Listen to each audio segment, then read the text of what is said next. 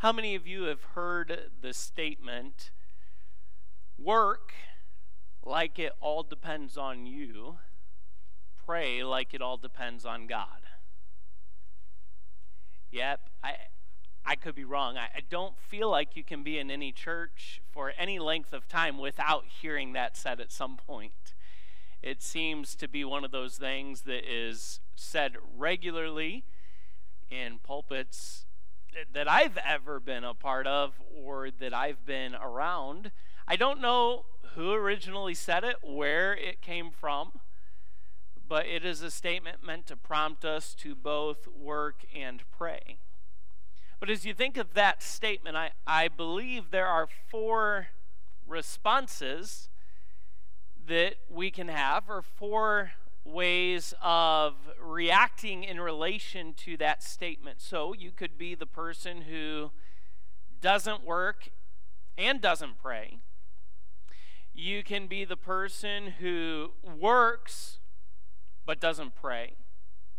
You could be the person who doesn't work but you pray. Or you could be the person who both works and prays. What kind of Christian are you tonight? How would you fall in that spectrum related to both working and praying, regardless of how you might interpret a statement like work like it depends on you, pray like it depends on God? The truth is that doing one without the other lacks effectiveness. Would you agree with that? If you do the work but you don't pray, I would think your effectiveness will be limited. In the same way, if you pray but never participate in the work, your effectiveness will also be limited in that way. As we think about these areas, I want to challenge you specifically in the area of prayer. And to do that, I'll ask you to join me in Jeremiah 33. And as you're turning there, we'll consider the first 3 verses of Jeremiah 33. The Bible declares in Jeremiah 33, we find the prophet in prison, and he says, "Moreover, the word of the Lord came unto Jeremiah the second time while he was shut up in the court of the prison, saying, Thus saith the Lord, the maker thereof, the Lord that formed it to establish it, the Lord is his name. Call unto me, and I will answer thee, and show thee great and mighty things which thou knowest not." Jeremiah 30 through 33, these chapters are often referred to within the book of Jeremiah as the book of consolation. When you think about Jeremiah the prophet, what is something that almost immediately comes to mind about him? He was known as the weeping prophet. One of the books that he penned was a book by the name of Lamentations. Just take the first part of the word lament, and you get a good picture of what Lamentations is all about. It is the lamenting of the prophet Jeremiah over the condition of Israel. And the reality is, even as you read the book of Jeremiah, you find a prophet who did the work of God. He preached the message of God. He did the work as a man of God, and yet he was often weeping, lamenting, discouraged over the condition of the people. But these 4 chapters are titled within the book of Jeremiah as a whole as the book of consolation, because though Jeremiah was the weeping prophet, these 4 chapters stress God who makes all things new. They describe the glory of the dawning of a new day for the people of Israel. Jeremiah was used by God to prophesy the fall of Israel to Babylon, Judah specifically, and he was imprisoned for it. He went to King Zedekiah and said, here's what's going to happen. Babylon is going to come. They're going to encircle Jerusalem, and Judah is going to fall. And because of that, King Zedekiah put Jeremiah in prison. Can you believe that? The people of God, the nation that God had chosen, imprisoning the man of God for preaching the word of God. We did this game with our children a few nights ago. It was a Bible trivia game, and it had questions followed by multiple choice answers. And one of the questions during the Bible trivia game was, what city was known for killing the prophets? And it had some that were actually countries rather than cities, but of course Jerusalem was among the list. And whichever one of my children, that was their question, they chose correctly. It was Jerusalem. Do you remember Jesus in Luke 14? Oh, Jerusalem, Jerusalem, thou that killest the prophets. You wouldn't guess that about God's people, the nation, but what a sad place they were in. But here in these 4 chapters, Jeremiah speaks of the redemption, the reconciliation, the regeneration, and the restoration of Israel. And it was while he was in prison, considering the future captivity and regathering of Israel, that God came to Jeremiah with a message of encouragement, a message of hope for his prophet. And it's found within that exhortation of verse number 3. Call unto me, and I will answer thee and show thee great and mighty things which thou knowest not. For a few moments, consider this message of encouragement to pray from the Lord. And as we do, I want to encourage you with that thought to pray like everything depends on God. Let me ask you right now to just do a brief evaluation of your prayer life. Do you have a prayer life? It's no surprise to you that Jesus, when his disciples spoke to him about prayer, Jesus did not question whether or not his followers would pray, but when they would pray. He didn't say, if you pray, pray like this. He said, when you pray. If you're a follower of Jesus Christ, a prayer life should be a part of your life. And if it is, evaluate it. Could you say today that when you pray, every time you pray, for everything that you pray like it all depends on God? Is that kind of dependency, urgency, characteristic in your prayer life?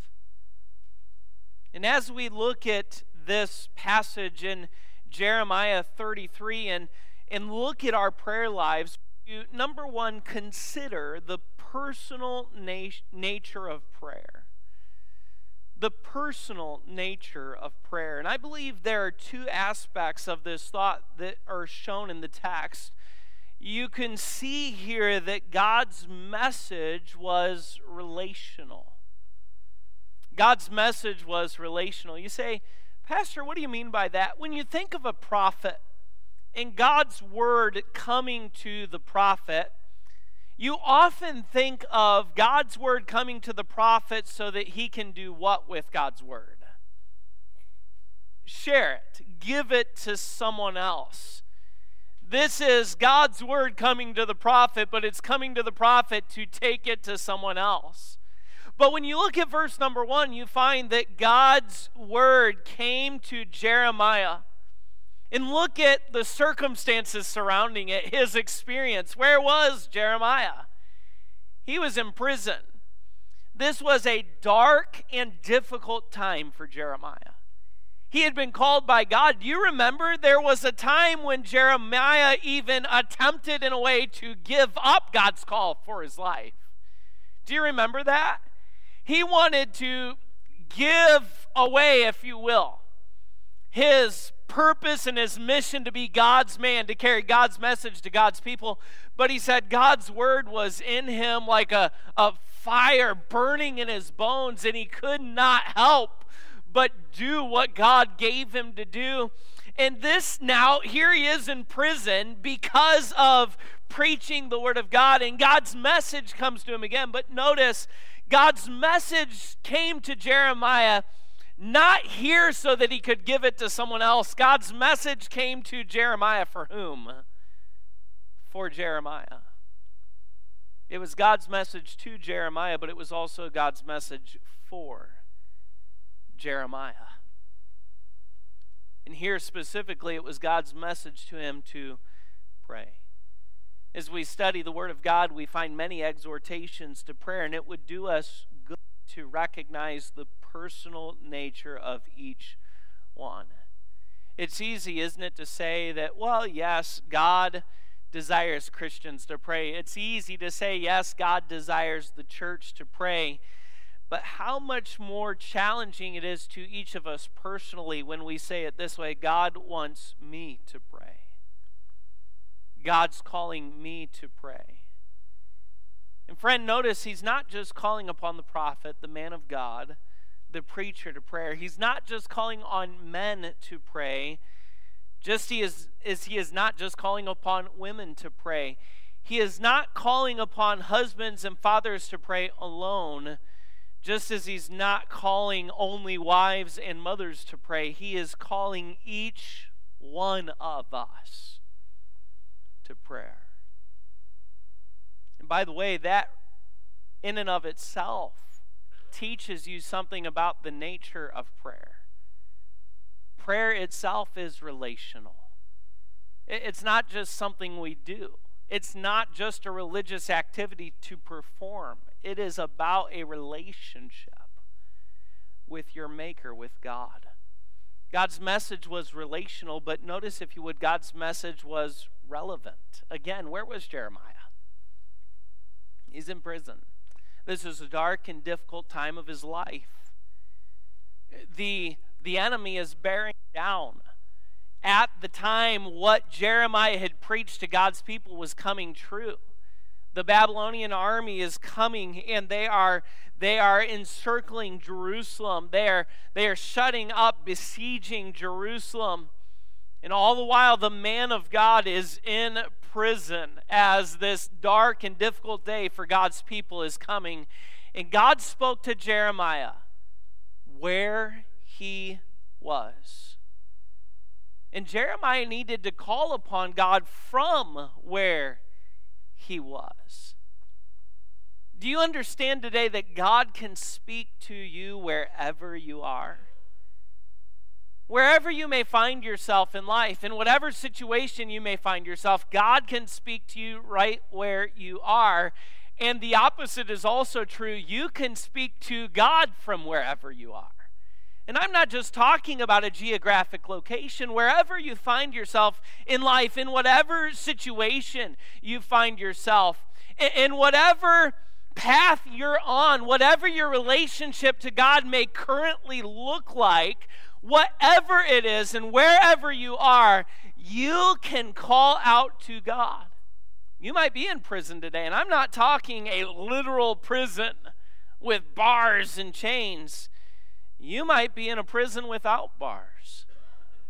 You might be in a place in life where you feel stuck, where you feel enslaved, where you are in a dark, in a difficult place. You may be in a place in life where it's barren, it's dry, it's dusty, and you're like the psalmist crying out just for that water to parch your soul, to give drink to your soul. You may be in that place in life where it is a dry spiritual season. Have you ever been in a place like that? But wherever you are, that is exactly the place where you should call out to God from. Anywhere, anytime, for any reason, God can speak to you and you can speak to God. Prayer has a very personal and relational nature. Would you notice, secondly, that you need to consider the persistent nature of prayer? This may not jump off the pages to you when you just consider Jeremiah 33. But it's interesting, if you look back to Jeremiah 32, you find that in Jeremiah 32, God's word had come to Jeremiah there. And it's obvious when you look at chapter 33, verse 1, because it says, the word of the Lord came to Jeremiah the second time. God had already spoken to Jeremiah. And interestingly enough, if you look at Jeremiah 32, 16 through 25, you know what you find going on? Jeremiah was praying. God had spoken to him. God had given him a message. And in those verses, Jeremiah is crying out to God. Verse 17 begins, or the end of verse 16 says, I prayed unto the Lord, saying, verse 17, oh Lord God. And he's crying out to God, giving God praise for being the creator of the earth, how he had showed loving kindness. He's calling upon the character and remembering the character of God, who is merciful, who does not visit the children for the father's iniquity, and so on. He's mighty. He's the Lord of hosts. He's great in counsel, mighty in work, and he goes on and on. Jeremiah has just concluded a season of prayer. And what does God do in chapter 33? Jeremiah, you need to pray. God, I've just concluded a season of prayer. Jeremiah, call on me. God, don't you recall? I just talked with you about this. God, don't you remember the praise I just gave you? Don't you remember the request that I laid out before you? Jeremiah, call unto me. God was calling Jeremiah right back to an attitude of and action of praying shortly after he had concluded a season of prayer. You've experienced this in your life. I know that you have. There have been times that you've had prayer needs that you've been praying for what seem like an eternity. You've been praying for something for days, for weeks, for months, for years. And you've not experienced the answer to your prayer. Keep praying. Some of you have been praying for something for a long time. You've become weary in well-doing, and you've fainted. In that context, what that means is you were praying, you were doing the right thing, you were doing good, and you were praying for that specific need, that specific request, that specific person. Day after day after day, you were bringing that need before the Lord, and you grew weary and you fainted. You've stopped praying for that, even though you didn't see the answer. Even though God didn't come to you like he did Paul and say, Paul, stop praying for that. You've not had that from the Lord, but you've fainted, you've given up, you've stopped praying. Keep praying. Some of you have lost heart and you've lost hope. And so you've just given up on praying. Keep praying. Luke 18, verse 1, Jesus was about to tell a parable, and Luke tells us the reason. And he spake a parable unto them to this end, that men ought always to pray and not to faint. If Paul were to write to us about prayer in Galatians, he'd say, don't be weary in well-doing, for in due season you shall reap if ye faint not. And there may not be an area of your walk with God, your spiritual life, of which that is more true. than prayer. How easy it is to grow weary and to give up, to faint. How easy it is to give up on that relational nature of prayer and just talk to God about it and give up. But Jesus says, no, always pray. Don't faint. Don't give up. We should be like that little 3-year-old boy that Paul Harvey told about. You remember Paul Harvey, don't you? He was the one that told the rest of the story, wasn't he? He once told about a 3-year-old boy who went to the grocery store with his mother, and the mother had to go to get something in the aisle where the cookies were. But before they even went in, Mom knew what would happen, and she told her son, don't ask for cookies. You're not going to get them. Don't even ask. So she put him in the car, and she began going down the aisles, getting everything she needed. And he was doing fine until they got to the section where the cookies were. And he saw his favorite chocolate chip cookies, and he looked at his mother and said, Mom, can I have some chocolate chip cookies? And you know what Mom said, don't you? I told you, don't even ask. No, you can't have chocolate chip cookies. So the son backed off. But they continued down the aisles, and Mom found to her great chagrin that she had to go back to the aisle where the cookies were. And you know what happened, don't you? That 3-year-old boy wasn't going to give up. Mom, can I please have some chocolate chip cookies? She said, I told you can't have any. Now sit down and be quiet. Finally, they were approaching the checkout lane. The last hope for this little boy. And he began crying out to his mother.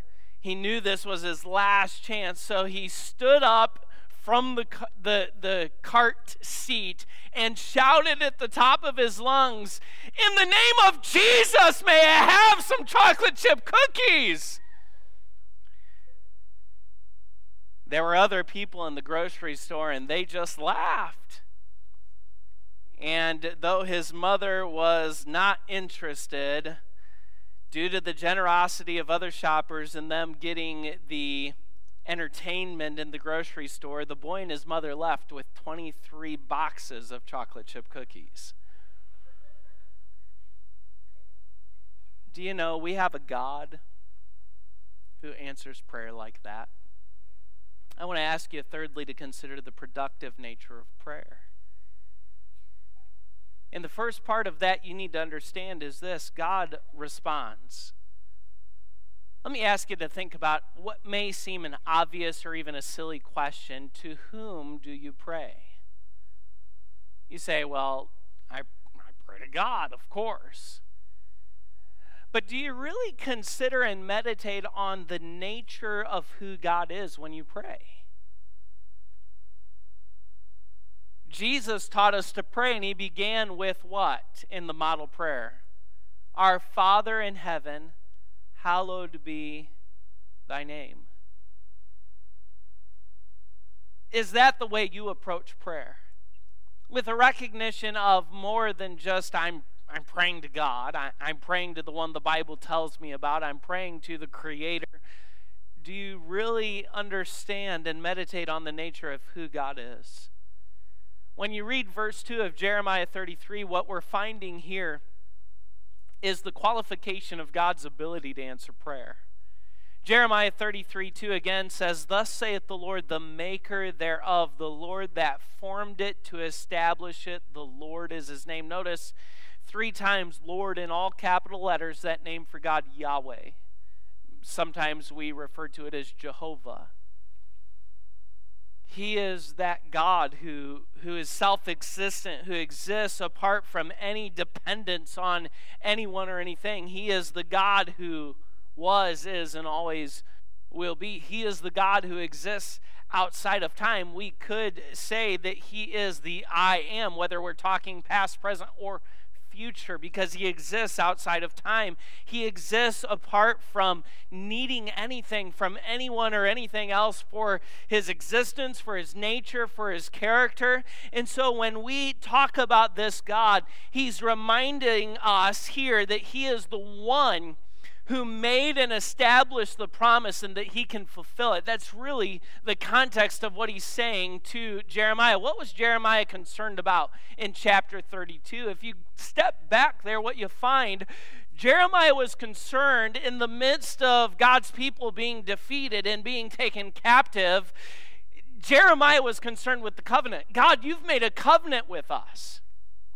And God, as he's encouraging Jeremiah to pray, is saying, Jeremiah, I'm the one who made the covenant. I'm the one who formed it, and I will do it. I'll keep my promise. I will fulfill my word. And friends, this is true of every one of God's promises, and including the one he was about to make to Jeremiah. You recognize, don't you, that God made a promise to Jeremiah? What was that promise? Verse 3, call unto me, and I will what? Answer thee. Jeremiah, call.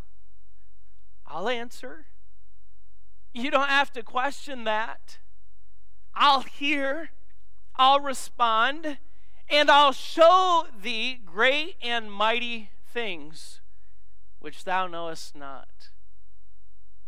Praise God tonight that we have a God who does great and mighty things. Great means exactly what you would think it would. Mighty, interestingly enough, we might think of this word as powerful, but that's not actually the meaning of the word here. It translates a Hebrew word that describes that which is inaccessible. In fact, this word is often used early in the Old Testament through the book of Numbers and Deuteronomy to describe the cities of the promised land that Israel was going to go into. When the spies described the cities as great and walled, what were they saying? The cities are inaccessible. We can't get through the wall. We can't get over the wall. We can't get around the wall. They were saying that this land, these cities, were humanly impossible to get into, humanly impossible to defeat, humanly impossible to overthrow. And so when God says, I will do great and mighty things, God is saying to Jeremiah, I can do that which is beyond what humans consider the realm of possibility or knowledge. We have a God of the impossible.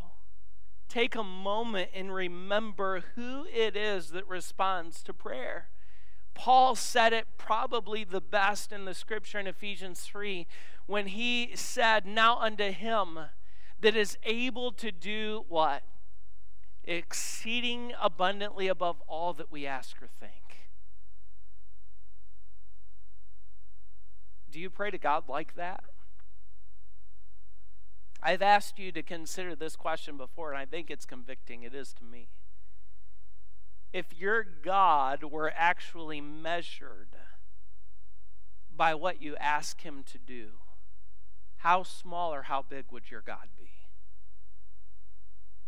If your God were actually limited by what you ask of him, how small or how big would your God be?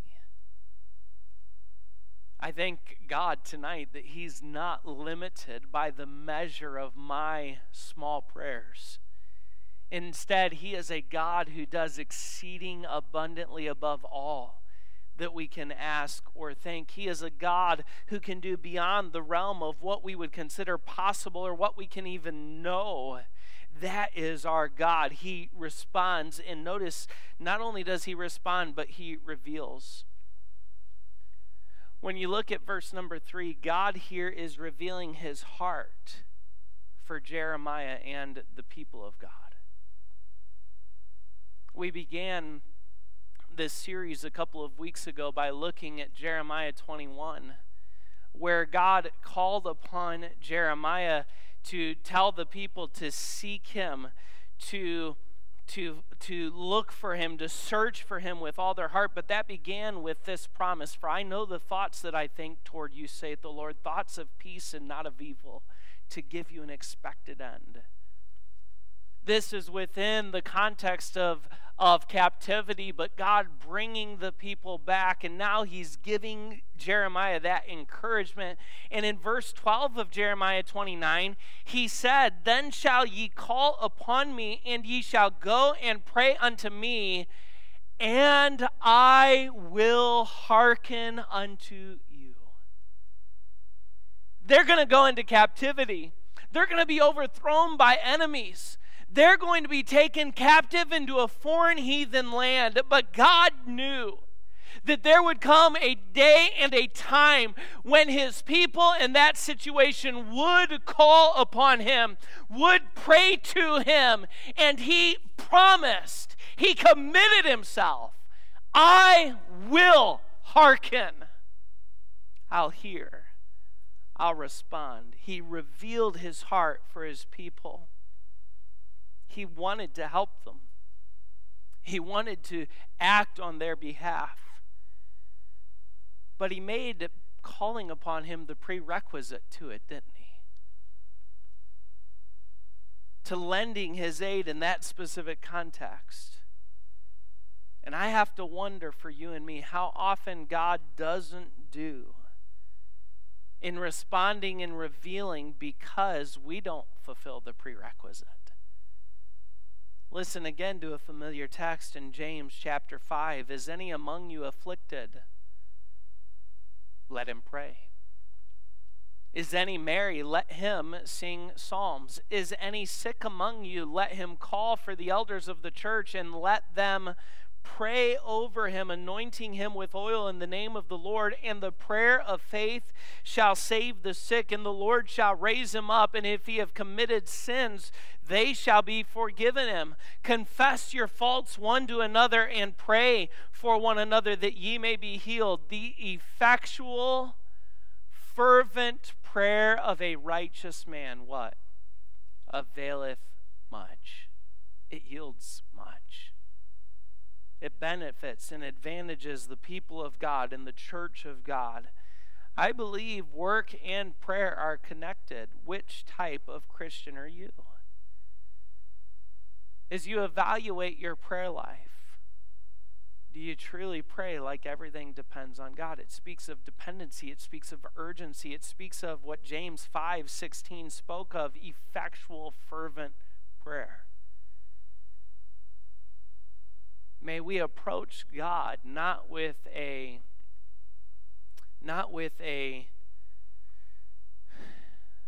casual or well, this is just an activity that we do. May we not approach him with that, but may we approach him with boldness, like we are coming to the throne of grace,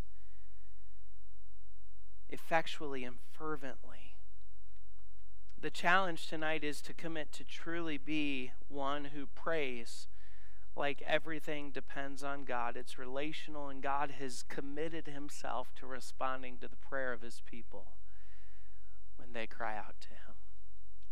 I was encouraged shortly before church to receive an email from our digital evangelist, Dan Bergman.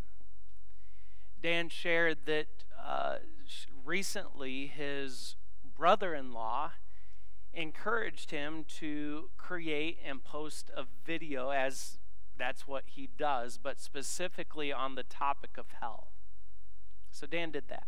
He created a video and posted it about a week ago. And in 1 week, that video has had nearly 800,000 views just on Instagram alone. And he's had over 100 people reach out to him asking the question, what do I need to do to be saved? And do you know what Dan is asking people to do in an update video sharing about that? What do you think he's asking people to do? Pray. pray. It seems so obvious, doesn't it? We are to be people of prayer. Do you remember Jesus when he went to the temple? He was upset by the market people there in the courtyard of the temple because he wanted his Father's house to be known as a house of what? Prayer. We are to be people of prayer.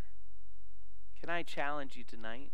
Evaluate your prayer life and determine to be someone who always prays at every time for everything you pray for, like someone who believes that prayer is everything depends on you. I'm going to exemplify my dependency, the urgency of this, even in the way that I approach and come to God and pray. And I believe that God will do, as he said for Jeremiah he would, call upon me, and I will answer thee and show thee great and mighty things which thou knowest not.